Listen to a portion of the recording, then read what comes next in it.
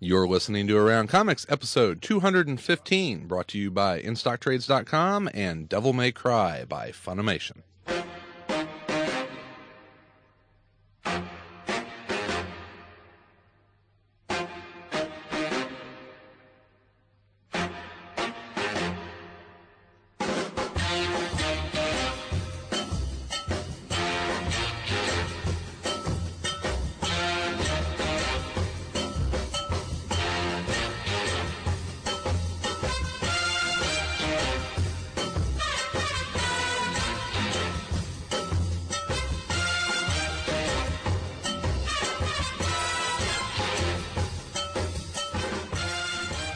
From Chicago, this is Around Comics, the comic culture podcast, where each week our revolving panel of guests talk about everything in and around the world of comic books and comics culture. And Around Comics is recorded at Dark Tower Comics and Collectibles, located at 4835 Northwestern Avenue in Chicago. If you're in the area, please drop on by. We'd love to meet you. Hey there, folks. Christopher Niesman here, and we have a great New Year's panel put together here for you. It was some of our favorite returning guests, even though... It says it's everybody who returns. That's the thing. Well, if we like you enough to come back, you are one of our favorite guests. We're the sequels. We're the zombies, back from the grave. The Roman numeral numbers. Yes, the zombie sequels. Part 2, 3, Part 4, Part we've never had this group of folks in this configuration though, which is kind of nice. So go ahead and stacked like wood together. This new configuration. They have ankle and wrist shackles on. It's like a jailbreak movie. So let me go ahead and get everyone introduced. First of all the way from Los Angeles, California, in visiting for the holidays, Mr. Don Glued. Don, how you doing? I'm doing fine. This is my third time on. I'm feeling like a regular already on the show. It's the fourth time you get your name engraved on the seat. Oh, great. So next time we'll have a big ceremony. Unfortunately, he means your seat, so watch it. Yeah, correct. They'll nearly kill them. Next, one of our favorite returning guests, the most knowledgeable guest on the show, Mr. Hilary Barta. He means drunk. Thank you. Yeah. He knows his drink. Knowledgeable of the bottom of the can. Yes. Yeah. And last but certainly not least, artist and writer extraordinaire, Mr. Tim Seeley. Good to be here. I had to walk the whole 3 blocks, which is really difficult. Yeah. It's Don comes all the way in from Los Angeles, and you guys walk here. Yeah, and we're both 3 blocks away. Really? In different apartments, obviously. No. Yeah. Well, actually, I don't. When I'm here in Chicago, I'm not that far away, and I went to high school just on the street. You're making us feel less special by St. saying Benedict that. High School. That's where I went to school. So to St. Benedict? Yeah. Oh, cool. I always see the ads. Our strength is in our size. And Doug Mensch, who's a comic book writer, lived on Claremont, just off of Irving Park. So it's all in the neighborhood for us. See, Yeah, this is like a comic book mecca right here It really on the is. north We side have of like Chicago. 12 stores here too in this area. It's Tom's been saying it for the last couple months. We have an embarrassment of riches in comic book stores here in Chicago. Well, I tell you what, looking forward to talking with you all. But first, I need to remind everyone that this episode of Around Comics is brought to you by InStockTrades.com. Where waiting for the trade has never been easier. InStockTrades.com offers a huge selection of the collected editions you need. InStock Trades is your source for trade paperbacks, deluxe hardcovers, essentials, showcases, archives, absolute editions, omnibus editions, and more, all at great discounted prices. And remember that all orders over $50 do in fact ship for free. And I believe that you can buy stuff from every one of you guys at In Stock Trades. Yeah, I know that they have the Marvel Classic What If. They just released their 5th volume this week, and you're gonna get a nice big fat check from that, huh? Well, I think I've gotten all the royalties. I think the Dr. Doom one was the last one that I did for them. Mm-hmm. And I think I got paid for that already. But they were nice checks. Yeah. But they have the classic What Ifs if you want to check out some of Don's stuff there. And Tim, is that Hack/Slash Omnibus ever going to get back in print? Yeah, sometime this month, I think. But yeah, it's I don't. That's not a Marvel book or anything, so this printing is somewhat unreliable. on getting that stuff out. So yeah, but you know, but speaking of Marvel stuff, I'm sure there'll be a new Exiles trade paperback coming out in the near future. Someday. So, Absolutely. So look for that, and there's plenty of other stuff out there that Tim's done. You can actually do a search for Tim Seeley or Don Glut or Hilary Barta, and it will bring up the stuff that you guys have worked on. So I'm sure there's some of the Splash Brannigan stuff that you did with Alan Moore has been collected. So I'm sure that would be there among other things. Okay, sure. I'll take your word for it. Well, it's there. You know, just go there and do a check. It's amazing. You won't go away. So check out those fine folks the at stain InStock of Splash Trades. Brannigan cannot be removed. It cannot. That's a great character. Well, I tell you what, guys, I was thinking about this at work today whenever I was looking forward to who was going to be on the panel tonight, and it was like, you guys obviously have stuff in common in that you've all worked in comics at one time or another. Then I started thinking about it, and this is an interesting collection in that each one of you have worked in comics in really different, kind of overlapping eras. Don kind of came in at the end of the Silver Age and into the Bronze Age, and Hilary kind of at the tail end of the Bronze Age and into the Modern Age, and then Tim obviously has worked primarily in the Modern Age. Well, actually, all in the Modern Age. You're not that My old. time travel Silver Age book just never didn't come out right. So. But it got me to thinking about asking you guys what the not just comic books as an industry, how it's changed, but what the perception of comic books have been and how they've changed over the years. What it was like to be a professional in the comics industry in the 1970s, and then with Hilary in the 90s, and now, and Tim with you as a professional working in comics now, as Hilary does still. We'll start with Don. What was it? What was it like for you breaking into the industry, and how were comics kind of looked at as a profession at that time? When did you feel like I don't know if I want to tell people I work in comics? No, I never did that at all. I started out writing for Warren back in, I think it's 1969. I think was my okay. Well, certainly stuff. Silver Age then. Yeah, and then I went from there to pretty much everywhere. I was primarily writing for Gold Key for a long time, and then I broke into Marvel and DC and all the other companies. Having been a fan, it was fun for me because these were being able to write characters that I grew up with. And, writing Captain America was a great thrill for me. Or even the non-Marvel thing, Tarzan. I grew up reading Jesse Marsh's Tarzan comics, and I loved those as a kid. And there I was writing Tarzan comics with Russ Manning. So those things were kind of a thrill for me to be able to have some control over the lives of the characters I grew up with. That was kind of a kick. And in those days, especially the Marvel books were incredibly in. They're incredibly hip back in the 60s, especially during the period when they were doing those great Fantastic Four books with when Kirby and Lee really took off, when Black Bolt was first introduced, and all those are Silver Surfer. Yeah.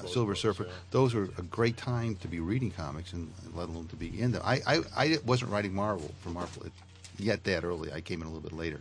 I started with Marvel in the 70s. Well, certainly Marvel, I know, kind of ingrained itself into the pop culture of the time, and even probably more so the counterculture. Whenever you have Doctor Strange on the cover of Pink Floyd albums, and I think the Hulk was and Spider-Man, they were both very much counterculture figures. And I like the people that were working in the business then. We all kind of hung out together at the conventions, or if we came to visit each other. If I'd go to New York, or Jerry Conway or somebody would come to California, and we became good friends and party together and that sort of thing. So I don't know how it is now because I'm not in comics now, but that's how it was back then. It was almost like the people who were writing them and editing them and drawing them were part of their own little Justice Leagues and Avengers groups, and it was a great time to be in it. Well, hear stories. Now everybody just does podcasts. That's It's really gone way down. Little huts around the country and just talking to microphones. That's We what they can't did in that relate if it's movie, not coming out Invasion of of the the Body Snatchers. They podcast. Remember they were Yes, throwing exactly them? right. yes,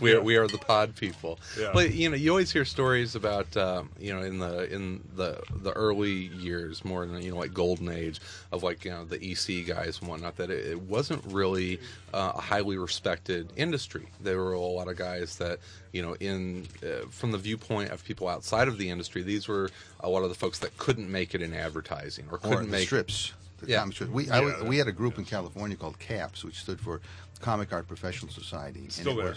Is it still there? Mm-hmm. And we would meet once a week, I think it was, or once a month. I forgot what it was. And there was always that that pervading idea that if you weren't doing strips, you were kind of slumming, or you couldn't get into the professional stuff, and that we were like a lower class or something.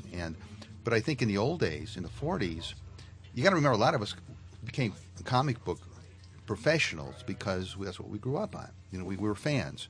But people like Bob Kane and Joe Shuster, Jerry Siegel, they weren't fans of comics because there were no comics. Yeah, they didn't have anyone to follow. And a lot of them were they may have been fiction writers or just artists in general, and they invented the whole thing. So it wasn't like they were like I had this thrill of writing Captain America. They created Captain America, and there was no Captain America before that. So I think it was Joe Simon wasn't like, ooh, Captain America. Right. It was a little bit different. And now in some cases, I think it's like the lunatics are in charge of the asylum, the way they, to me, destroyed so many of these classic characters, which is a whole different topic. But I think at that time, in terms of art, it was comic books were pretty much at the bottom. Then came the strips, and then came the slick magazines. Right. So guys would do strips maybe and then graduate. They'd move, but they were always moving out. The various people who were heroes in comics couldn't wait to get out of comics. That changed over time when comics got more and more credibility. I think. Sure. Well, you look, in like the '60s, and two guys I can think of just off the top of my head would be Jim Steranko and Neil Adams. I mean, those were guys that were, incredibly talented, very, visually. Steranko did very little comics work when you really get down to it, but left such a mark of what he did. It's almost like Frazetta in that it didn't do a lot of work, but what he did has kind of left this, indelible mark on the industry. Steranko essentially took Eisner and did it as superheroes, in an adventure. I mean, and brought that sense of storytelling and added his own design to it and dynamism. But yeah, he didn't do a lot of comics. Don's right. But Steranko did something else that a lot of artists, most artists don't do, most writers don't do, but a few have. He created a persona about himself. The Jim Steranko the ascot and the boots and the whole thing. And I know Jim very well, and he's not exactly the character off camera as he is on. He's a hulking man, at least. Right. No, he does adopt that, but yes, but the publicity and he kind of reinvented himself. Sure. And I know a few artists that have like publicists and headshots and things. Yeah. Bill Stout did that. He's got a publicist and an official headshot, and I think more people are familiar with Bill Stout, the artist, and his art. Yeah, Steranko had almost like an Andy Warhol-esque aura and about Andy it. Warhol, I think if it hadn't been for Andy Warhol making pop art really, something you would see in a gallery, and all the elitist people starting to pick up on the camp thing. Andy Warhol and the Batman TV show are probably responsible, at least indirectly, for a lot of the success of successful artists and writers of that 1960s period. Growing out, I was joking about Steranko being a huge man. He has such a big persona and a huge legacy. I met him in New York a couple of years ago, and he is a tiny little guy. Yeah. It's hard to get out of traps if you're a big guy. Mr. Miracle. Well, he does that stuff like magic. Don, didn't the Marvels for a period in the late '60s have pop art right on there by the Marvel logo? Didn't they say a pop art comic or something like that? Was it? I think they. They Pop Art Production. Pop Art Production. Pop Art or something, Production. yeah. Then DC had those go-go checks and things. Right. Very cool. Well, moving on to Hillary. When was your first professional work in comics? Just so I can get a frame of reference. I probably won't be able to call up the exact date, but whenever, hour. when the hour. Well, I started inking when the Defenders was drawn by Don Perlin. I inked a few pages here and there. Actually, they were trying me out on little things. And the Thing was the first comic book that I inked for Marvel. That was John Byrne scripted it, but I can't remember the exact year. Sometime in the 80s, right? Okay.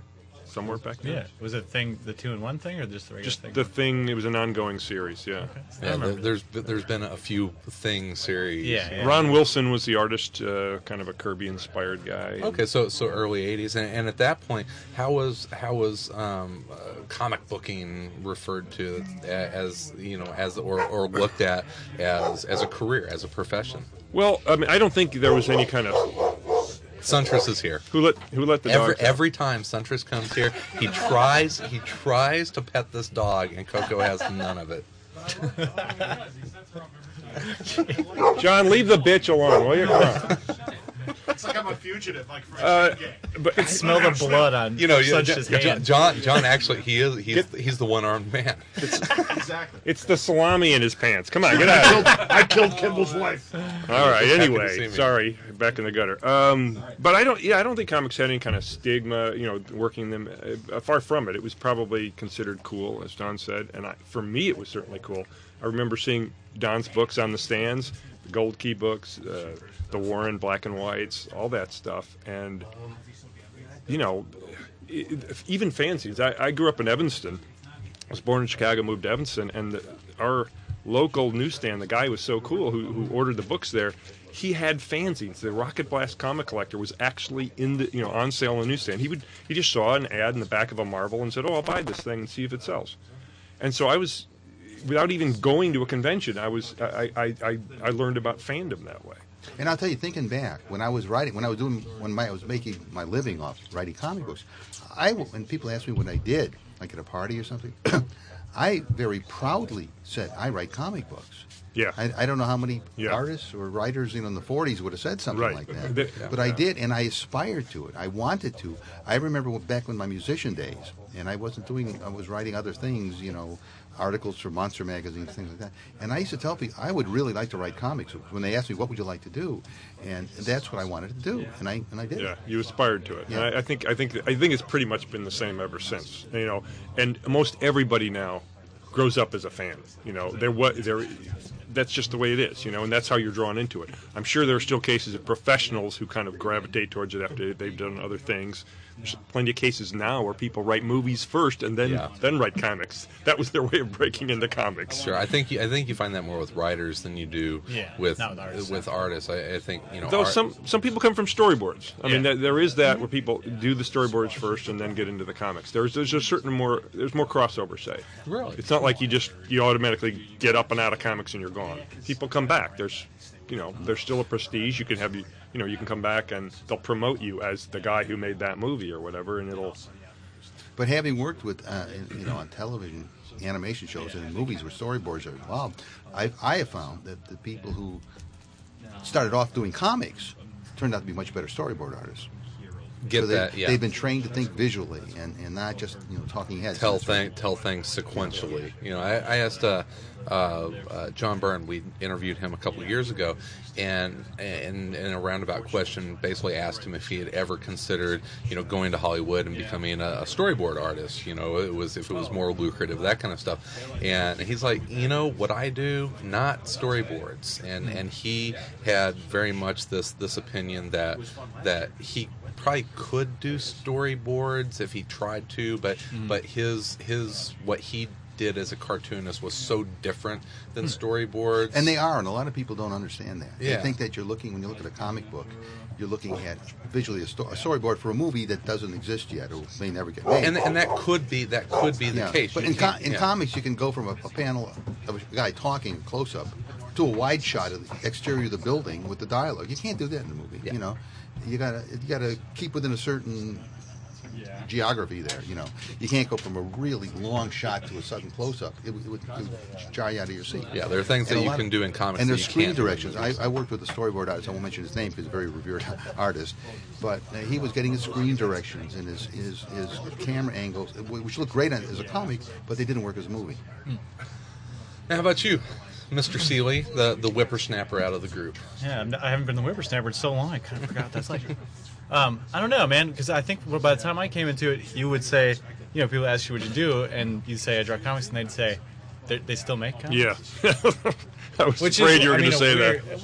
And it's not a criticism necessarily, and no one ever says, well, that's dumb, but there's at least until when I first started, it was like kind of just after like the X-Men movie just come out, the first one, and then you started seeing people like, oh yeah, they still make comics. And now, of course, today, with all the movies and stuff, people are at least aware that comics exist. But definitely when I started, it was it was mostly just a sort of like surprise that still went on. Like, where would you even buy one of those things?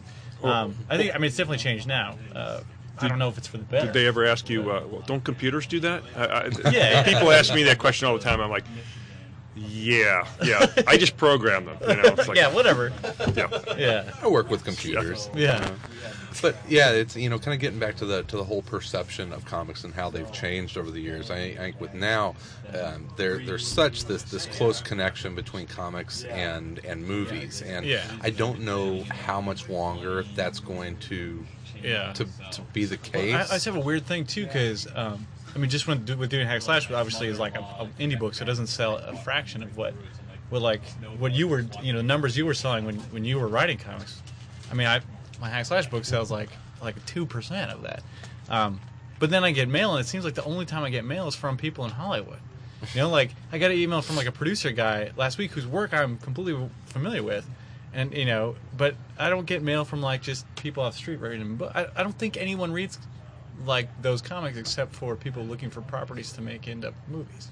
It is kind of Sometimes scary. I feel like that. Well, in San Diego at the convention, everybody's walking around with their comic to sell to a producer, and there are producers who are walking around going to the various comic companies looking for properties to buy, and there's this weird thing that I'd never seen before. I had been away for a few years, and it was last couple of years. It is really very odd. I mean, I guess, if there isn't an audience to sort of buy that stuff now versus when you started out, which I'm sure the lowest selling comics at that time was like 300,000. Back in the 40s, you're selling in the millions. Yeah. But now, like you can do an indie book, and you're not going to make much money off it, but you can get it out at 3,000 copies. Yeah, well, those were the days of returnable comics. Right, They sold totally on newsstands. different game, The right, the black and white boom created the comic book store market where they would do the non-returnable. It's a totally different thing. You can survive on selling 5,000 copies now. Yeah, and it's a weird. That's like the size of the market for like poetry books, Yeah. But there's more of a prestige to it than that, because, the people who are like these producers and movie guys, they're certainly nice to me, and if I was doing a poetry book, I'm sure they wouldn't give a shit about me. So you can get a certain amount of. They at least respect comics in a weird way, but I just wish I had the readership that. It would be great to have. Yeah, 400,000 people. It's kind of weird. There is this level of respect with the medium now. Maybe not fandom. Maybe not the people that really love the comics and the people that come into the shop every week. Geeks like me. Yeah. But it's kind of funny in that it's kind of almost lost that kind of it's mine and it's only mine kind of feel to it. Well, there's this weird thing that happened when we used to, comics didn't have respect necessarily. They were sort of throwaway pop culture trash, which is fine, but they were sold like crazy. And now that they are somewhat respected, they don't sell as much. So it's this weird sort of thing, like we gained integrity, but we lost readership. I don't know if respect and integrity are the right words for attention from Hollywood, but no, still, you can win. You can now be on Entertainment Weekly's list of 100 great American novels, be a comic book. That would not have happened in the 40s. That never. Right. But I think it's just the interest has shifted. Yeah. The people still love superheroes and that kind of fantasy adventure, except in the old days, the only way you could get that was in a comic book. Sure. And now the movies can do it better. They can do more spectacular special effects. They can be drawn. They give you the sound effects and everything, do it in 3D and all these other things. And so the people have just shifted their, the medium has shifted that they focus on. It's not the book anymore. It's the movie. Well, you can pay your $10 and you can go and sit down and sit back in your seat and be dazzled. And the superhero movie, which when I was a kid, what did we have? We had the Superman television show. If you were lucky, you could rent an Old Republic serial, and that was about it. Then you had Batman in the 60s. But now, it's mainstream. Mainstream Spider-Man movies and these are all mainstream movies. And when I was a kid, you were lucky, to get a halfway passable B movie on a Saturday afternoon that the audience wouldn't laugh at too much. Yeah. Well, I'm writing an article right now, kind of talking about how I started reading comics, and when I was 12 years old, I would come home from school every day, and at 5:30 on the local PBS station in Southern Illinois, Doctor Who came on, and I watched Doctor Who every night after school. And this is at a time that this would have been 1985, 86. It's like, hey, Star Wars and Empire Strikes Back had come out, so we were seeing big budget special effects on the big screen, but on the small screen on TV, it wasn't there yet. And now we're talking mid to late 70s BBC quality special effects.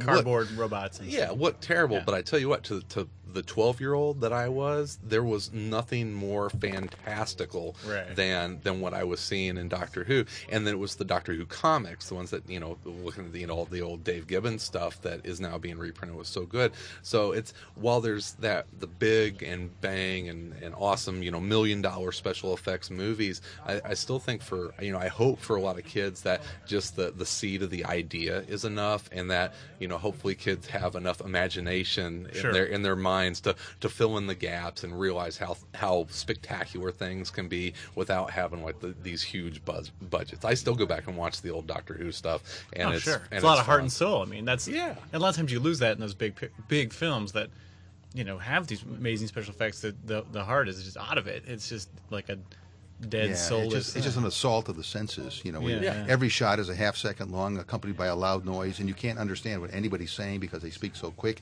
and they whisper it, and there's a big boom in the background at the same time they're whispering this, and you don't know what the plot is. But in sort of the same way, when I was a kid, I was a huge Superman fan. But I didn't learn how to read till I was 7 years old, when I was in second grade. 7 years old is when I learned how to read.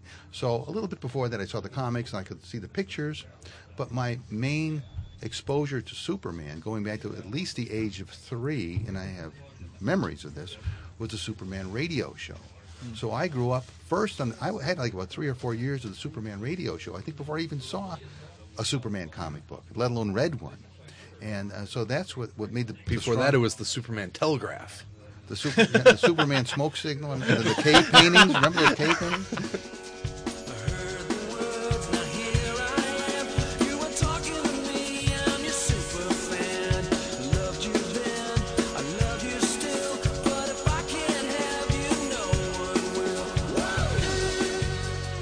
People talk about Frank Miller as a genius, and they speak him as the graphic artist, probably, or the graphic novelist, or whatever. Yeah.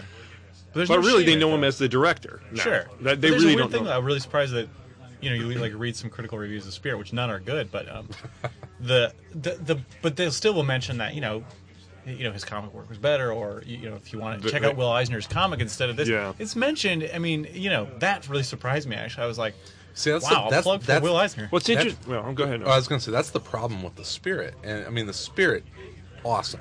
It's never a comic that I'm going to hand a first-time comic book reader.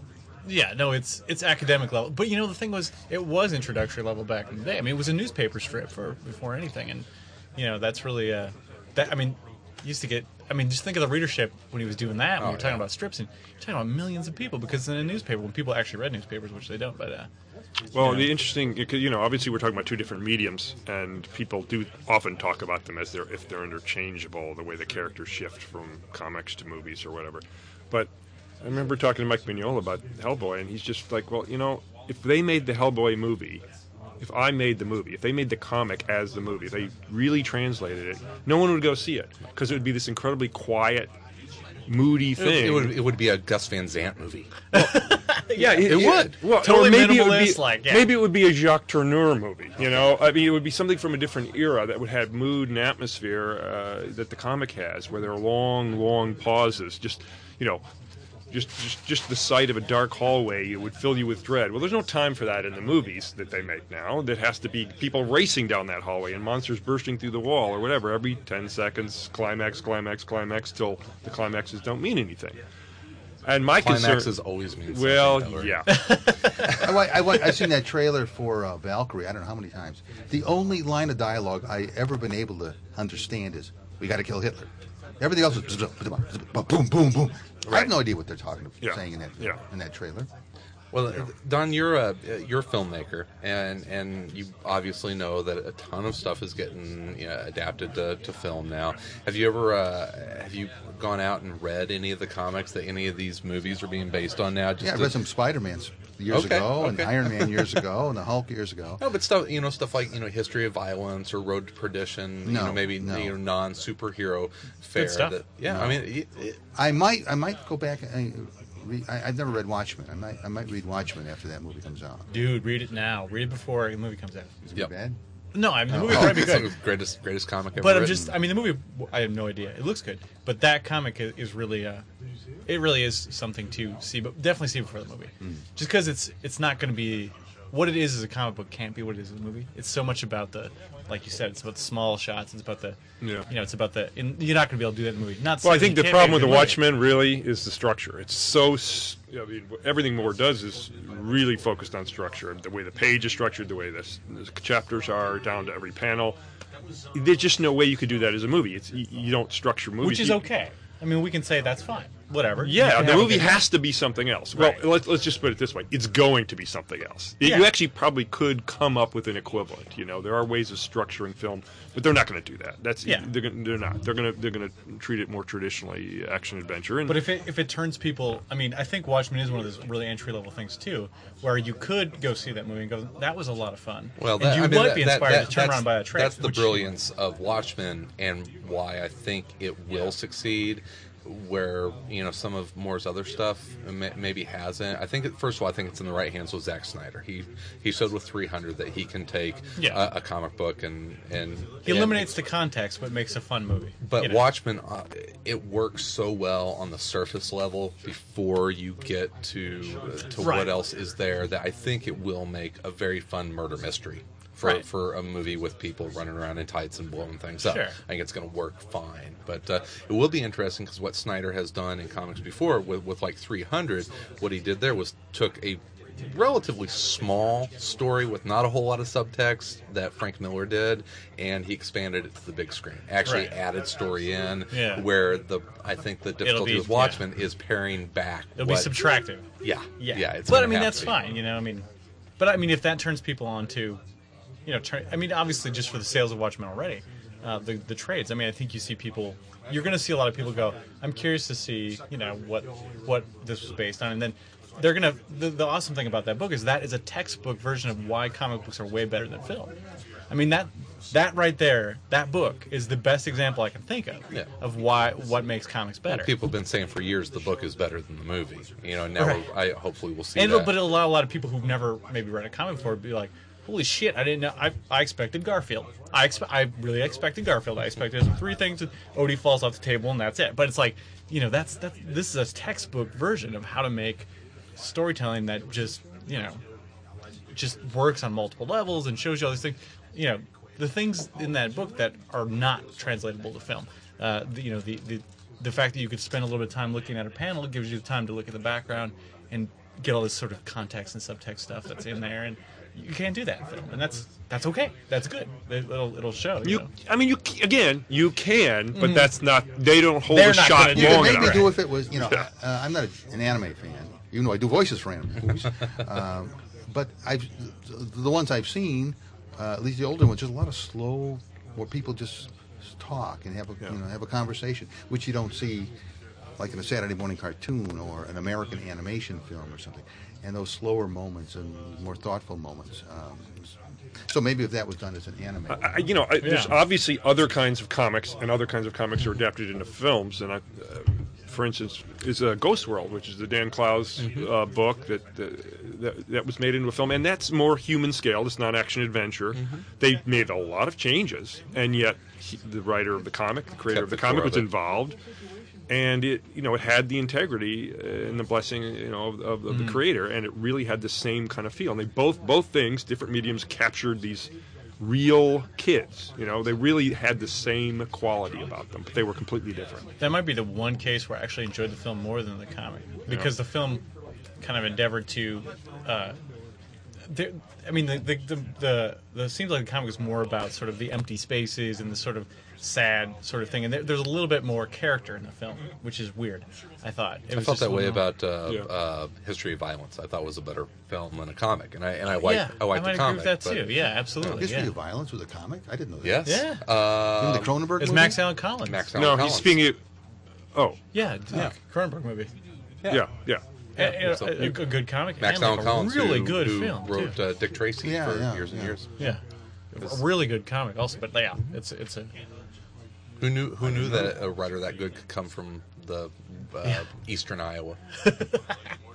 not me. Don, you when You're you not started talking about Road to Perdition, right? You're talking about History of Violence. History of Violence. Violence. Yeah. Road to Yeah, Perdition. That's a different comic. That's different movie. also yeah, a okay. comic, but So that's go ahead. Tom Hanks. See, I thought of that as a Cronenberg movie.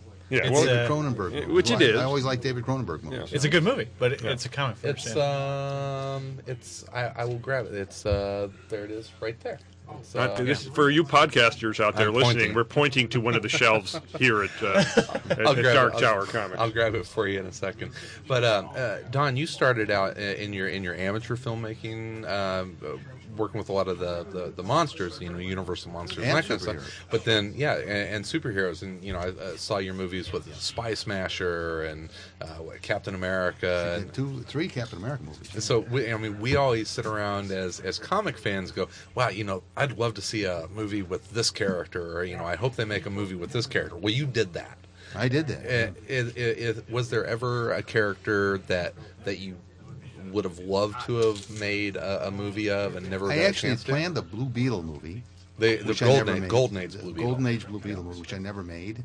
I had a Superman at the Earth's core movie planned, with where he goes to Pellucidar, and then when I realized how impractical that was, I gave that up.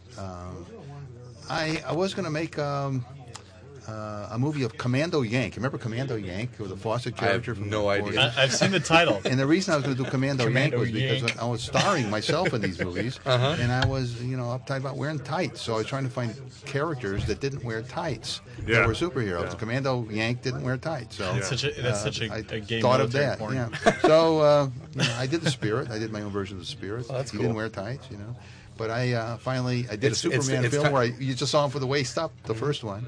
Well, it's time to get that Spirit film out in DVD before the It's other on. one. It's on. I Was a Teenage Movie Maker. I've got that right here. It's on there, and with commentary tracks. It's got Glenn Strange playing the Frankenstein monster. Wow, It's Glenn got, Strange. It's got every Spirit character Fuck. in the world. Yeah. Yeah, Badass. It's called The Adventures of the Spirit. It was a 5-chapter serial. Mm-hmm. It had the Spirit, Superman, Rocket Man, the Green Hornet, the Mummy, Frankenstein's monster, the Shadow. I've been down to you in geek The Wolfman, reverie. Captain America. You Captain are America. badass. Captain America is attacked by the Wolfman and turns into a werewolf. They did that later in the comic. Remember, awesome. Wolfman, Captain America. Well, they stole it from me. Werewolf They by did. Night. Werewolf by Night. Yeah, wow. Is this you here on the That's me, on the DVD yeah. box? Yeah, that's me. cool. This looks very cool. And, yeah, so It's called 12 I hours- Was a Teenage Movie it's Maker. 12 hours of stuff. Don't watch it all in one sitting. You'll go blind. You will go blind. Wow. It's- And there's also a book and a soundtrack CD. Available from Cinema Epic. Yep, or you Do can you get know it from Lloyd Kaufman? Amazon.com. You're like, Amazon.com. Do you know Troma and Lloyd Kaufman and stuff? I met Lloyd Kaufman a couple times. I don't Okay. really know him. Okay. Because Yeah. I'm saying that's very. I want you guys talk movies. Go. Well, I don't 'Cause know. I don't know. I mean, I've seen Mummy's Kiss and which one did I also see? I saw Blood Scarab? Cave. The Cave. Dinosaur Valley? Dinosaur Valley. Because I grew up as a B movie big fan. My dad, that was what we would do. We would rent, and he let me watch R-rated, movies or whatever. And but like, explains a lot. Explains It a does, lot, yeah. Tim. But like Seduction Cinema, all like that. That's amazing that you did those films. I actually wasn't aware that you had done that stuff. I knew. I was primarily interested in being on the show because I was like, that dude wrote for He-Man. I'm a big fucking He-Man nerd. So, but no, that's really awesome. And it's funny that, yeah, you were like the dad I could have had. That's kind of like. Thanks for not saying granddad. Oh, not at all. But did, no, we had bunch like of young we had whippersnappers. like scary similarities. Because then I was a big Troma fan, and then I actually did a Troma comic for them which is like short stories, trauma stuff. Because I've always been a bigger fan of low budget stuff because it's got more heart. I really care about heart. Obviously, I was defending Tarot, the Witch of the Black Rose. The Monk's Kiss had a heart. We took it out. You can Yeah. see it in the hand. See, well, I've always Usually, I was going to say they're throbbing and on the floor, bouncing around. Yeah. But I've always had like to me, like most of the time, studio films and stuff, always sort of you can see the investors standing on the sidelines going, no, that won't go with whatever. And I always You had can a tell big who the investor's girlfriend is and who the investor's brother-in-law was who rewrote the script, Yeah, Production totally. values got in the way from the beginning. I mean, MGM could never make the gritty films Warner Brothers made because they had too much money. They threw Right. money at everything. Yeah. And so everything looked glossy, even when they were trying to walk down Yeah, Skid the Row. film noir Sure. movies were glossy. Yeah, and you Yeah. The couldn't. horror pictures were glossy. Yeah, they couldn't make them. They didn't know how to do it. So, and I think that translated eventually. Like you get these newer films, and I think like some of the best films I've seen in the last 10 years were, like some of the trauma films. Like they did this film called Poultrygeist, which is probably one of the greatest movies I've ever seen. Wait, poultry guys? Yeah, chickens. I actually worked on that film, so if you could see it, I did the designs for the chicken for the fast food restaurant. But in any case, I think it's awesome that you're turning around and doing the films after you've been in this sort of. You've done everything in fandom that a geek could want. Anything to avoid getting a job is what it boils down to. Then I say props to you, sir, and I salute, because seriously, that's the dream. I never want to make films. I think I've worked on films before. It seems like the worst thing ever. No offense. Oh, it's the greatest thing. And once, if that's your passion, once that gets in your system, in your blood, it's like a drug. There's just no turning back. You're addicted for life. I couldn't do anything else. Of course, I write these dinosaur books, but I'm thinking of phasing those out. Just focus on the I used movies, to try to do too many things. I was spreading myself too thin. It's You're a interesting. Renaissance man. I remember when before I really got working professionally, there was the romance about comics. I would read a lot because the fanzines were going, and so I read about the Golden Age, and you would read about the bullpens, and of course, later I realized these were really, just horrible places to work, where the people were underpaid, The and there was a guy sweatshops? Yeah. the sweatshops, and there was this editor screaming at you and tearing the page out of your hand and handing it to someone else, and you never really could do what you wanted and create that personal thing. It always had to be part of the machine. But I romanticized that, I sounded guess. like a And party. I think other people romanticized the Golden Age and all that in many ways. And those are the greatest comics. And then they said that about the Silver Age or whatever. But I wonder if they'll say that about today's comics. Weirdly, I mean, it's actually the truth. We're the most free and most sort of independent able now, for sure. I mean, I can do a book for. Well, you can do a book and publish it yourself, pretty much, yeah. But I Just mean, like you I can can make a Yeah, movie. or Same- do a record album. Right? Yeah. Or- Sure, pretty or I much can do a book everything. through Image and get major Yeah. distribution in comic stores, and I can do it from my apartment by myself, and it's just pure Right. me. DIY. Yeah, You and you really can't- can do that now. Yeah, I you mean, get on Amazon just if you have a barcode. Yeah. Imagine what those just guys trying to distribute movies in the 30s and Oh, 40s. yeah. Like they would actually have to drive in their car from Yeah. theater to theater. When they didn't work with a major distributor. Right, Major- drop it on. I mean, Yeah. it was. Everything I mean, has there changed was with computers. advantages to those things too, obviously, because I mean, you think about how films used to be. You could get like just a Southern USA distribution. Like a lot of old horror movies are just shown in the South, and they were like the grindhouse sort of stuff. Yeah. And there was driving, truck to truck, van to van, driving around, showing on a drive-through screen. You could do that then. You can't do that now. Obviously, you can't get a film to show because all the chains own everything, whatever, etc. No, that's not actually true. People do that. Yeah, I'm sorry. We had our premiere of this new movie, Blood Scarab, at the Music Box, the most Well, that's probably an the most- independent theater, arguably the most prestigious theater in Chicago now. Sure. But it's the theater I grew up in as a kid, so Yeah. that was an extra thrill for me. And I just knocked on the door. I was walking down the street and I knocked on the door. I said, "Hey, I live in California. We made this movie. And I used to live down the street." The guy just rolled out the red carpet. It was But like- that's also, I mean, that's such an exception. And also, Yeah, those guys are movie buffs. yeah, and that's and called running, four-walling what it. You have to rent yeah. the theater. Sure, and then the other, I mean, my hometown in central Wisconsin, if you went to the theater that's owned by, Universal and said, I got this film, they'd be like, get the fuck out. Like, it was, I mean, No, it but wouldn't even in terms be. of getting your stuff screened, I mean, there are, I don't know how many theaters are like that. I'm sure there are a few around the country, in big cities especially. But then you have revival houses, film societies, and people get their small films out there. Obviously, and film the internet. festivals. But the The reality, internet being the Well, then biggest there's one. the internet. Yeah, The exactly. reality, if you want to make your hundreds of millions of dollars profit, you got to get a huge theatrical release. But the reality is, when people are spending $10 or more just to walk in the door. Not to mention what parking is like and what buying popcorn. If you take a date or your wife or your family, you could become an investor in the movie for what you pay to go in to see it. Yeah. And you don't want to see a low budget film. You want to see, Tom Cruise and a million explosions and all these loud noises and things. That's what you want to see. You want your senses to be assaulted. So the independents can't compete with that. And what You're we have to saying do- people want to be assaulted by Tom Cruise? Well, some people might. But the thing is, when you're in the independent world like I am, and you can't compete with them. People say, "Why don't you make a nice family movie?" Yeah. Well, how am I going to compete with Disney? Making a family movie.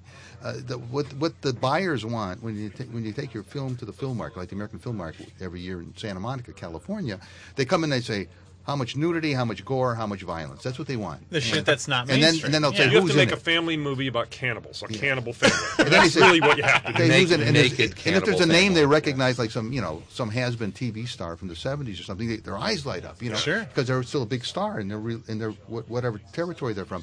So you've got to give the audience something that the major studios are not giving them, and that's why you got all these gore films, very Yeah. sexy movies, that sort of thing. Pretty good. My friend Tiffany Shepard is like a B movie queen kind of thing, and the stories that she kind of tells about how, just What's your name? Tiffany Shepard. I think it's a Jules Shepard who I know. Who's also a B movie. But it is all about this sort of like, if you're sitting at home, you're like, I'm bored, I'm going to go to the video store. At that point, everything is equalized. Basically you go to the video store with your $10, you're like, I'm going to rent something. Direct to video, and it's got boobs and blood in it, and you're like, oh, I'm in that kind of mood. You could do that, or you could do, Wall-E. You don't know. It could be either. At that point, everything's equalized, really. It's just like, it's like, I'm kind of bored. Boobs and blood would do it. In the movie theater, they're not going to do it, but, So the trick is you got to make a low budget. When you're cut off from that major theatrical release, there's a certain amount of money you can't spend beyond if you hope to make your money back. If your movie does successful in all the various venues that it's going to be shown or sold in, and I see a lot of people just shooting themselves in the foot by making movies that are too expensive, maybe just by $100,000 too expensive, and they end up, not being able to make the money back. I mean, isn't the most successful filmmaker ever Roger Corman? He Yeah, never he's one of lost my- money he is on every one of- movie. Right. One of my role models. Yeah. Roger Yeah. Corman is, and plus he's a really smart man besides being talented. Yeah. Very, very smart, and a smart businessman, which a lot of creative people aren't. Myself included. I don't know anything about business. Me neither. But he knows he's got used both sides of his brain. Well, along the lines of what you were talking about before, in terms of like the content that these distributors or producers want in the films. I remember one of the documentaries on Corman. One of the young directors working on him would say, "Well, you'd show your script to Roger." And it would come back with notes, like on the side of on the margins of the script would be possible frontal nudity here? Question mark. I just And love it's that. got to be by page such and such. I forgot what the page right. 9 or something. You have to have it in each reel at a certain point. Yeah. He's got it worked onto a formula. That's awesome. So, that's interesting too. Can you apply that to comic books? Can you apply that to independent comic books when you're doing this sort of stuff? Like, I tried to do that with the Troma comic book, which was like, just make a comic that I knew Marvel or DC wouldn't make, which it had like fisting and like whatever. What was the name of this comic? It was the Troma one? Prevents the Troma. The I Troma can't one. remember. Okay, your yeah, Troma Toxic comic. Avenger, Okay. et cetera. But like, I tried to do something, but comic fans they want everything taken seriously, so they don't really. They try not to appeal to their basest desires. See, that might have worked in head shops in the old days. There's different Sure. markets even within comics, and there's different markets today. Not everyone wants to buy superheroes. There's obviously people who are going to the bookstores and they're buying the Dan Clowes books. Sure, or yeah, absolutely. Chris Ware or somebody. But yeah, I don't know about fisting. I mean, I think Kirby did a different kind of fisting. Yeah, Iron Fist, Power Fist, all that They were stuff. like in your face, but they weren't necessarily up your ass. Yeah. That's the difference. Yeah. Well, speaking of in your face, not up your ass. Aptly put, young man. Rectum nearly killed him. Well, talking about another medium, and that's it's video games. I need to let everyone know about Devil May Cry, the anime series. It's an anime series based on the video game. The complete series, Volume 1, 2, and 3, are now available on DVD. And to Dante, it's more than just a game. Cursed by his half-monstrous, half-human nature, Dante must spend his life fighting the forces of darkness, demons, big ones, sly ones, crafty ones, and sexy ones. Everyone, it sounds like a Don Bluth movie. Everyone knows demons come in all shapes and sizes, and somebody's got to send them back to hell. And Dante's all too happy to do it, especially if there's money involved. Check out the action scene clips and trailers at www.funimation.com/devilmaycry. Devil May Cry, available now on DVD. So there you go. That's an anime based on a video game. Was it ever a manga? I don't know. I don't think it was. It could have been. I know the designs are very manga. But You know, everything's so connected. It may have been a manga that created the video game. The video game got big. Now it's It's all done on computers now. and it's all done on computers. And Hillary, Or by computers. yeah. Kids would You just have. all you gotta do is like type Done in by "make me computer. this" and then it comes out. Yeah. and Hillary is a computer programmer. So, do you? I mean, I don't know if you're a video game player, Don, or No. I played Pong once years ago. Yeah, I kind of stopped when they were the big machines. Yeah, that took your quarters. I played yeah. guitar or no rock band with my family over Christmas, but notoriously hate video games. But it's weird now seeing so many video games that are now being adapted to movies, especially the horror ones. You look at Resident Evil and Or movies that were not adapted for video games that make you feel Like you're you watched watching, a video you're game, yeah. trapped in a video game. No, I like think Van it- Helsing. it- I felt like I was stuck in a Sure, video game. and Yeah, I it's think terrible. that's true. I think the modern kind of pace and crazy amount of action and nonstop stuff that you get now really comes from the gaming. And they always say every year, oh, they made so such and such in games. It always dwarfs what they make in Hollywood. But the thing is, I mean, that's a tough business too, you know. But I mean, because I've known people who work in video games, and I thought comics was cutthroat. It's rough. horrible. I mean, It's rough. it's never something. But I actually like, because I don't like video games.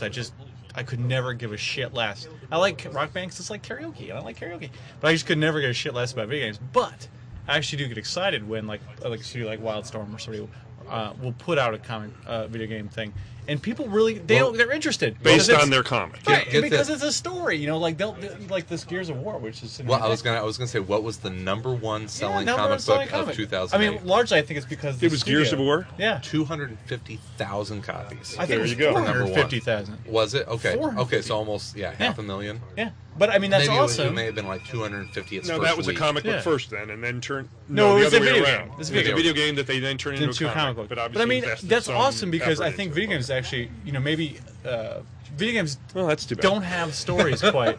You know what I mean? They don't have like they don't have the ability to spend a lot of time on personalities and whatever background stuff. But you can do that in a comic book pretty easily. That might be a really good way to get more people into comics too. I mean, I think that. Well. I mean, I personally don't care about Mirror's Edge or Gears of War or whatever, but it's awesome that someone else does. That's, I mean, great. Well, I think You that know, that like- might be that might be the next generation of Don Clute, is the kid that instead of making a movie is going to come up with this great idea and make video games. Sure. And I mean, it's all coming together where video games and movies and you know, comic books, all this stuff. Yeah, it's is- all one thing. It's really just interconnected. One fast, endlessly boring, nonstop piece of action. No, seriously, I know I'm moving into the category of older than anybody, man. You know? But it really is a bone that I chew on too often, perhaps. But to me, it drives me crazy. It's like stories aren't action. Action is an element used in So I a have story. Sure. Things But, I mean, on the happen other in hand- these movies, but if you slowed them down and actually watched what was going on or could hear the dialogue, you'd probably realize that nothing worthwhile is happening. But they do blow up. But at the end. I mean, you hope that.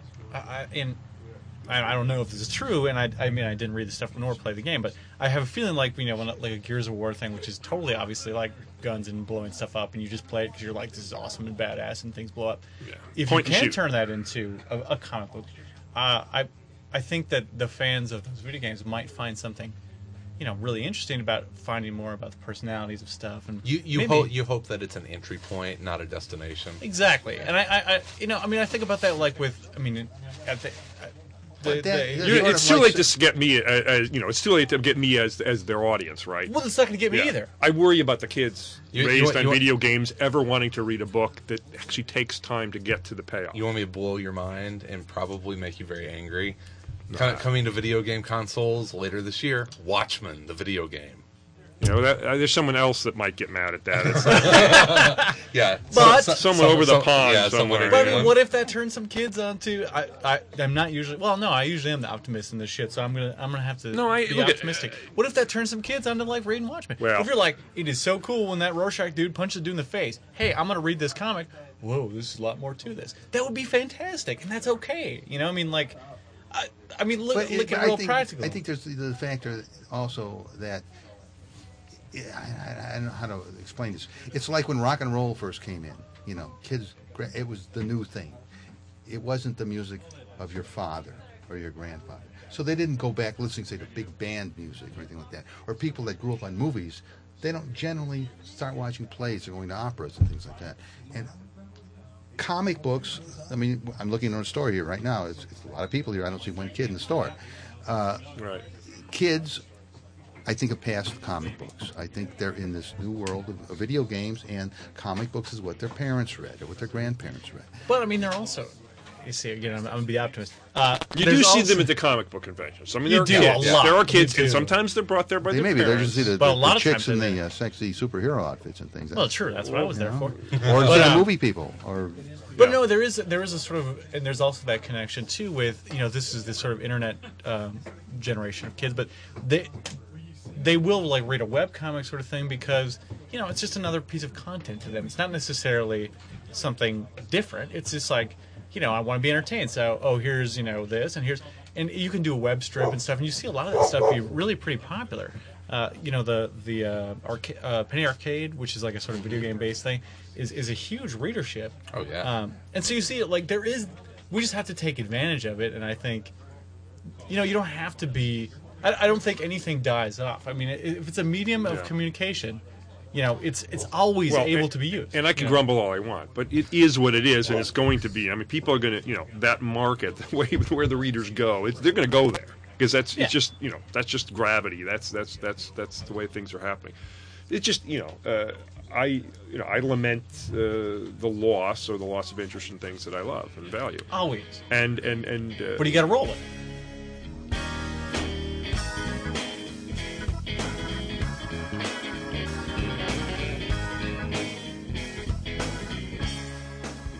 There will always be people that appreciate the things that you appreciate, no matter how small or how they are. When you find those things, let's say, I mean, if you like those sort of eerie, small, quiet stories, you do a great story like that, you'll find an audience. It may not be as huge as the audience that likes things about people being shot in the face, Yeah. but you can still find an audience. You I was always talking can. to somebody on New Year's, and when punk came out, I was out dancing to punk, you know, in the '70s. But that's not everybody's form of classical music, right? But for a lot of people, that's what they grew up with. And this guy I was talking to, he was saying, "Oh, yeah, he was talking about the Sex Pistols, like anarchist, you know, like well, they had a great melody." And I'm like going, "What?" He said, no, he actually called it melodic. And I said, They have no melody. Okay, wait a minute. No. Well, it's a tune. There's a melody, but it is not melodic. I mean, what I said is compared to what? And he refused to give me a comparison. He just said, "No, there's a melody." I go, "You remember the song? You can hum it, but it's not Cole Porter. I mean, what are we talking about here?" It's it's like. I mean, Yeah, he's romanticizing yeah, something. yeah, that's it not is meant what to it be- is, it's but not meant yeah, to be but everybody, romanticized. yeah. Sometimes you do lose perspective. I think. I mean, you can, everything isn't as good as everything else. You can say, yeah, this is different, but it's lost something. You know, maybe it's found something new. You know, maybe there is this art. I mean, Baz Luhrmann, people love him. I think the guy's mindless. I don't think he has any idea what a story's about. You know, just throwing everything at you 100 miles an hour. I mean, that's not my idea of storytelling. But Just because a guy like that existed, just because a guy like Marcel Duchamp came on the art scene, didn't mean you couldn't be a classical painter and do some really nice sort of, you know. Well, right. I mean, And, well, didn't your mean didn't average kill it, Hollywood right? movie has not paid any attention to modern art. I mean, most of them. Some of them are unintentionally postmodern, I suppose. Whatever, but they're not art. They're the same. They're just selling what people want to buy. Same as comics, right? For the most part. Absolutely. Most people aren't artists that are doing this stuff. no, a lot of them are just technicians. Yeah. That was the difference between somebody like Ray Harryhausen and Yeah. or Jim Danforth to the entire ILM facility. Yeah. Ray Harryhausen and Jim Danforth were artists. ILM is basically technicians. Everything is perfect. Every CGI shot you see is but there's no nuance. There's no shot like the Tyrannosaurus and King Kong stopping and scratching his ear and a little misstep here and there. It's all, you look at an explosion or something, and every piece of that explosion is coming at you with the same speed. And, you look at these trailers, and everything is moving at the same rhythm and everything. It's just like, there's no heart there. There's I no think, nuance. it's There's I interesting. think that's when we all come back. And it's now. also what's also interesting about that is obviously like Too slick. King Kong is the classic example. Oh, King Kong don't get me inspired started on it. everybody. Don't get me started on the new King Kong. Oh no, I'm not going to That's the a new whole new King show. Kong, but I like that I'm movie. talking about the original King Kong. The King Kong, yeah. And And to me, the new we- one missed all the things, the story points, And the yet- heart that made the original And classic. yet, here was a guy. The reason he wanted to make it, the director of the Because he new loved the King original. Kong, But he because he didn't- loved the original, and but he he didn't always wanted to make understand the what- movie with a budget they couldn't get, or do the. But He all didn't he- understand. All that. he saw was the special effects and how he could make those bigger and better and give you so much that you got bored watching it. At least I love the original. You see the fingerprints on Kong, and you still believe it's a character. There's an integrity to it. There is something about the human hand's involvement to see it, to feel that. It's not. Half my problem just with the visual thing on when you get to the computer-generated movies is they don't look real. The more they try to look real, They look more like a They're like cartoon. dense Yeah. and gray High-tech and cartoons, you're blurry. absolutely right. They're It's a high-tech blurry. cartoon, yeah. It Yeah. doesn't. Well, it's not even cartoon. It looks like. It looks plastic or fake or gray and smeary. There's something about it that doesn't have. They can't capture the feel of light. No Yeah, matter what- I mean, I think I mean, Now always they've come noticed- close. I mean, I thought Gollum in the War of the Worlds actually came the closest to a character that was interesting. Lord of the Lord Rings. of the Rings. Yeah. Lord of the Rings. What did I say? War of the Worlds. War of the Worlds. Fuck it, Yeah, whatever. Lord of the Rings, the Tolkien book. That character was interesting. You were able to follow him, and he was obviously based on a real guy who really could act and do the physical movements. But still, there were tons of things in that movie that looked totally I phony. fell asleep twice during every one of those. Oh, the movies are Rings movies. Oh, they're way too long. Oh Yeah. God, they're too long. I This didn't is know where what I you was know looking at. I'm kind of younger because I was like, oh, I thought that was pretty good. I mean, but on the other hand, like, I watch the director cuts that are like 45 minutes and an hour longer than the I actual loved the releases. books when I was a kid. I mean, I read the books You watch it over a like a few period times. of a week or something? Yeah, oh yeah. But sure. the movies were. I went to see them all, and I must admit, I don't go to see a lot of stuff that you'd expect me to see. Comic book movies. But I went to see those because I was a big Tolkien fan, and they're just too. They're too long. They're too sure. long.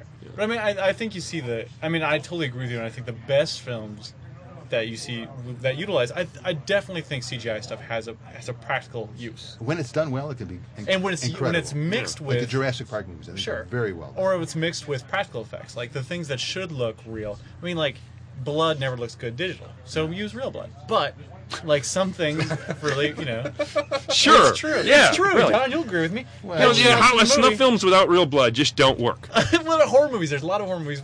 All the Rob Zombie films, which I actually like a lot of his films. They use pig's Digital blood. Digital blood. Digital blood. Okay. It looks terrible. Oh, okay. Fake. I mean, just practical special effects. Yeah, we tried Squibs. some in Blood Scare, but it didn't work. Doesn't work. Squibs look great. Use squibs. Use Just squibs. don't worry about it. But I mean, you can see how that applies to other stuff, where it's just like if things are practical, some things need to look. Oh, it's a tool. Like they're It's a affected by tool. gravity, I mean, right? no. Hey, I grew up well before, in comics. Down I did before computer, coloring was there. And when it came in, it was horrible at first. It wasn't because computers were bad. It was because they didn't know how to use them. It's a Sure. tool. Yeah. And you see a lot of really good computer colors. And they've gotten better at it, and people now can paint with the computer. You know in what ways. else? This is interesting too. When we were kids growing up, or look, say the stop motion effects or the Invisible Man type effects, which were all invented like in the silent movie days Yeah. and carried on right up through the 1960s and 70s, and nobody got tired of them. You could see those same types of effects over and over, movie after movie, and never get tired of them. I got tired of those. Where we had the multiple cameras going around in Matrix. the Matrix, the first Matrix movie. I got tired of that while I was watching. Well, that as soon as it movie. becomes a commercial, Yeah. Well, I got tired of morphing Right. before I ever saw it actually done in a movie. Just from watching it in TV commercials. Yeah. And that magic is gone. Well, but I mean, I always like to play devil's advocate. You have to realize when things change, there's a reason, and they have to catch. And not old ways are not always better, but you just have to hope that when people find a new toy, that they come back and find the old toys that work. Oh, sure. better. It's like synthesizer music in the 80s. Sure. Totally overused, Yeah. and it went went out of style, and people go back to what works. And it's the same thing with visual effects. It's the same thing with computer coloring. It's, in my industry in design, it's Photoshop filters exactly. that get overused. When it comes out, but then people return to classic methods because it works best. But they can utilize the new tools to make it slightly better. Yeah. And that's fine. You just, it's just easy to be like, new stuff always sucks, and it often does. But I have no problem with the printing in comics being better. gee, there you go. That's Yeah. not you can see the work better. Yeah, absolutely. That's a good thing. That's Now, a good if what point. you do is take advantage of it by coloring every little pixel of everybody's fingernail so that it has the reflected light from the background on it, It's overdone. that's not a good use Agree. of the printing. 100%. well, agree. if it doesn't help the storytelling, then Sure, that's- absolutely. But it again, has to none of this be stuff solved. is about the story. If it's what it's about, it's the story, about the character, about the essence of what it's about. If it's what it's about is blurry action and throw everything at you 100, seconds But that's or where you 100. see things. I don't know. Things that endure. I mean, for instance, the Harry Potter novels. Those are going to endure. Why? They combine a combination of modern and classic techniques of writing novels, and makes something that will endure. It appeals to many, will endure. I think you'll see a lot of comics today. Where they like maybe overdoing with the coloring and all this stuff. Those things may be hot, flash in the pan, but in the end they'll look dated. But things that are great will be great in 5 years. I mean, 10 years. But those 15, things, but 20 those, years. but those things Well- that don't endure still will have influence on, Sure. on what it's built upon. Agreed. Yeah, it's we love the Golden Age comics that we were talking about earlier. You know what? Not always great stories. No. Sometimes pretty bad story. Yeah, something's pretty sometimes bad. And the out. art too. Yeah. Yeah. But the seed, the genesis of it was really good, really solid, and that Yeah. grew things out Absolutely. of it. And I think with those Golden Age books too, I have to pee so and bad, I'll be right characters, I think a lot of it had to do with not so much, how you didn't have to have a winner story every issue, or the artwork was didn't have to be great every. You liked the characters, and if you responded to the characters, you gave them a bad story now and then. You accepted it because you just wanted to see that character. Sure. Well, as you were talking about the Golden Age Blue Beetle, he was whatever he needed to be for those stories. Were they all great stories? No, but it's No, most of them pretty bad actually. Okay. But when I discovered the Blue Beetle at a time in my life when there weren't a lot of superhero books out, there was Superman, Batman, Wonder Woman. That was pretty much it. And then the World's Finest, with Green and action and adventure. You had Green Arrow and the Vigilante and all those characters. So to me, that was a different kind of, even though he was basically Superman in those days, it was a different character from a different company. That to me was kind of special. Yeah, it had heart. Yeah. It had heart. Well, I'll tell you what. Let's get this one wrapped up here. Want to remind people that if they want to contact the show, and we do have some emails coming up in the next episode, you can email us at info@aroundcomics.com, and you can continue this conversation at our forum at aroundcomics.com, and we have a new retooled website which you can go and check out and join our forum community. We would love to hear from you there. Do have a couple announcements here. First of all, Andy Kuhn, who is the current artist of Fire Breather, and he's worked on various other titles. He did the Man-Tooth with Matt Fraction, and Andy's done a ton of stuff. I think he worked on Brett for a while. Do you know Andy? Yes, I know Andy. Sorry, Great my guy. back teeth were floating. I totally had to do that. We're talking about Andy Kuhn. Mr. Love Mr. Coon. Well, are you going to go to Martyrs on His January band is 10th? playing. The Fuglies. The Fuglies are going to be in town at Martyrs, which I is can't located at 3855 North Lincoln Avenue. And as this episode comes out, that will be this Saturday. So if you are in the Chicago area, drop by Martyrs, and they're going to be the third band on that night, following another band called The Good.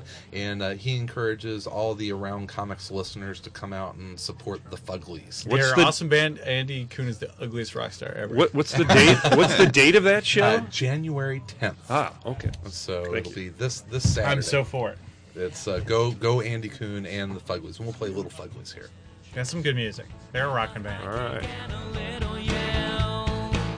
If you don't like that, you can go to hell. Where is Henry Rock? You know that we need him more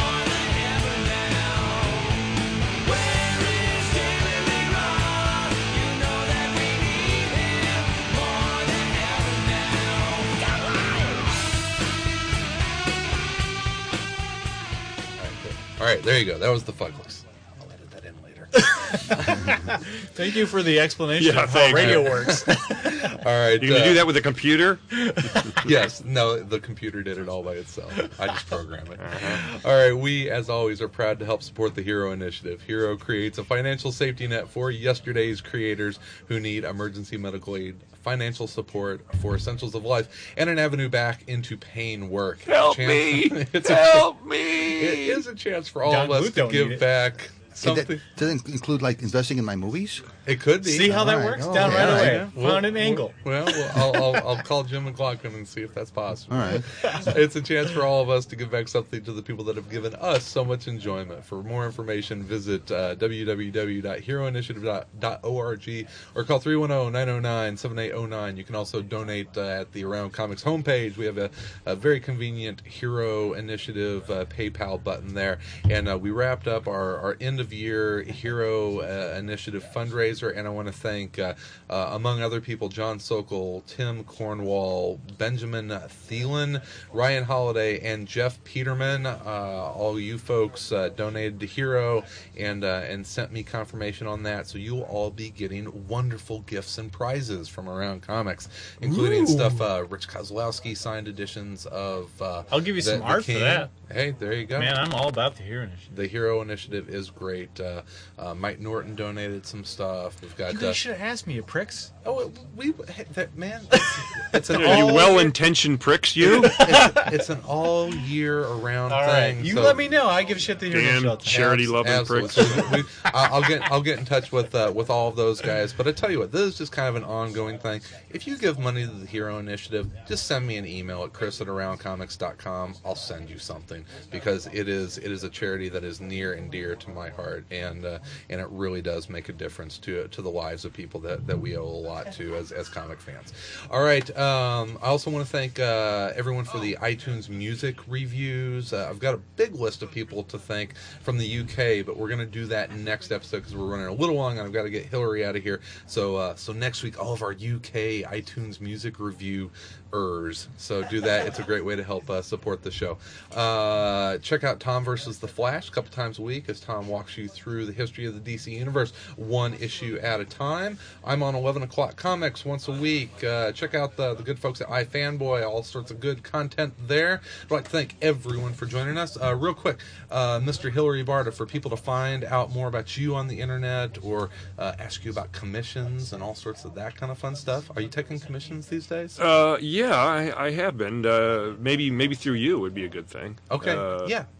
Yeah, just pass along any comments or questions or email me at Checks. Chris@Around Comics, and I actually have a commission I want to talk to you about. I've been talking to Tim. I've started a whole Golden Age theme. So, Yeah. I'll give you a discount for it's the Niesman discount. Nice, Yeah. nice. How do you feel about the Jay Garrick Flash, Hillary? We'll talk. All right, we'll talk off mic. Off mic. All right.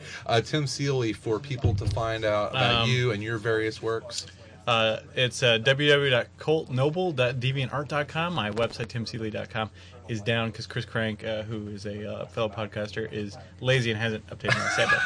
But Colt Noble actually is my homage to Masters of the Universe. It's a He-Man sex comedy where the Well. kid uses his powers to turn into an adult to get ass. It turns him into She-Man. Yeah, well, that's a whole nother story that I haven't got to yet. But yeah, so coltnoble.deviantart, just Colt Noble, the word.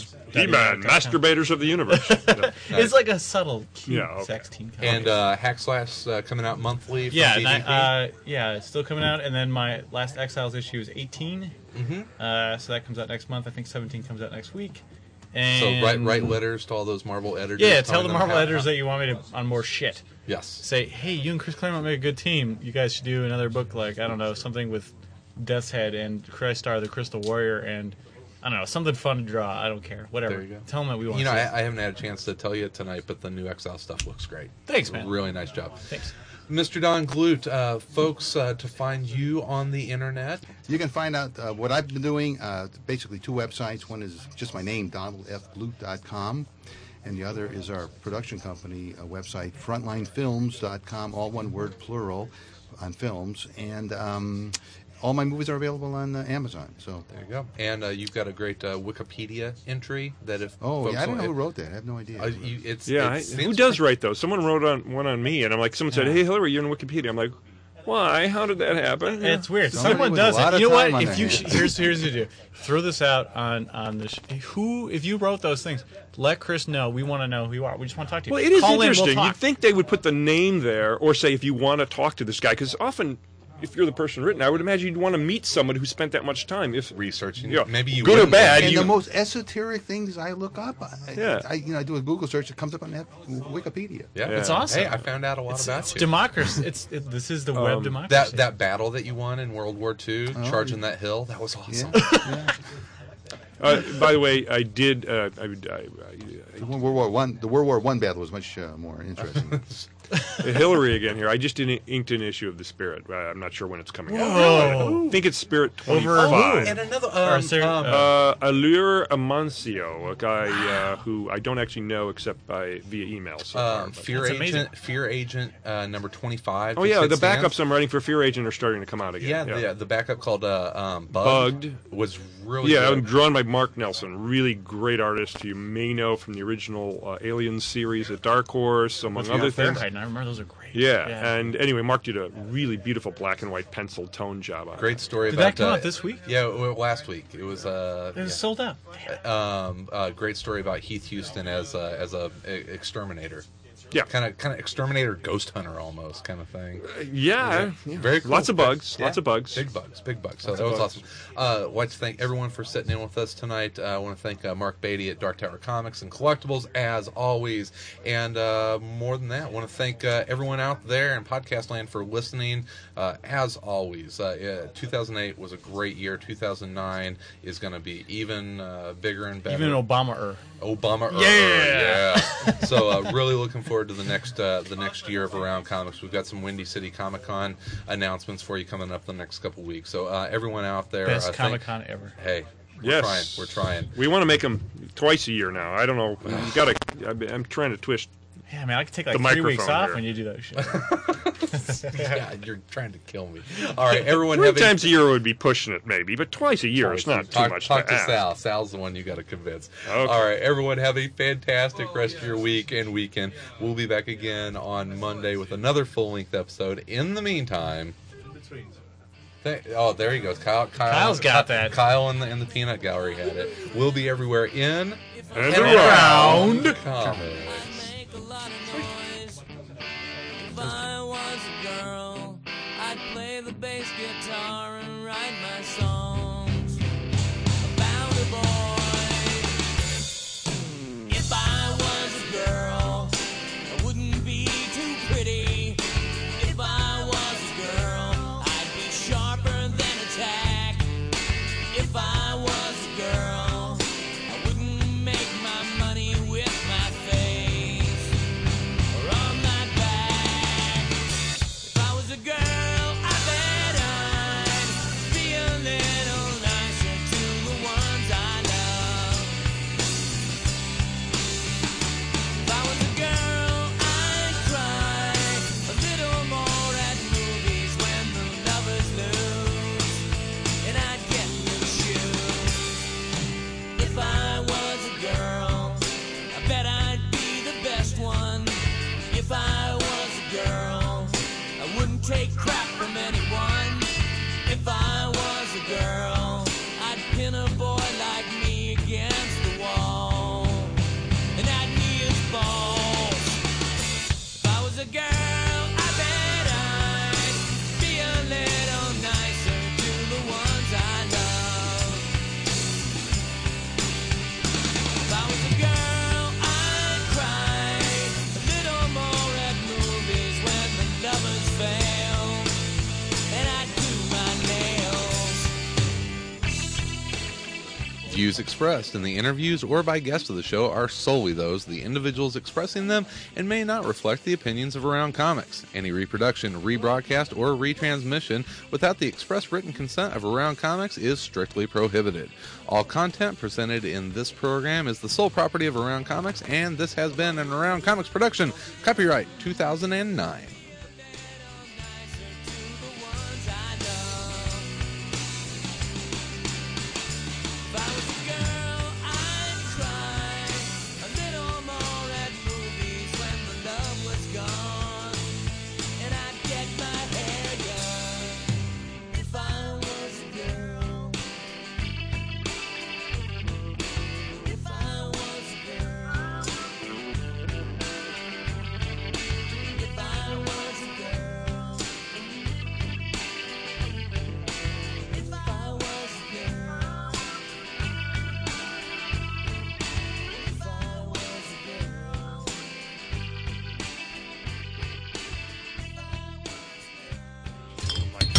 Oh, I'm so sorry. Would you quit knocking over the beers? Tim the Rowdy But one of Drunk. my favorites is.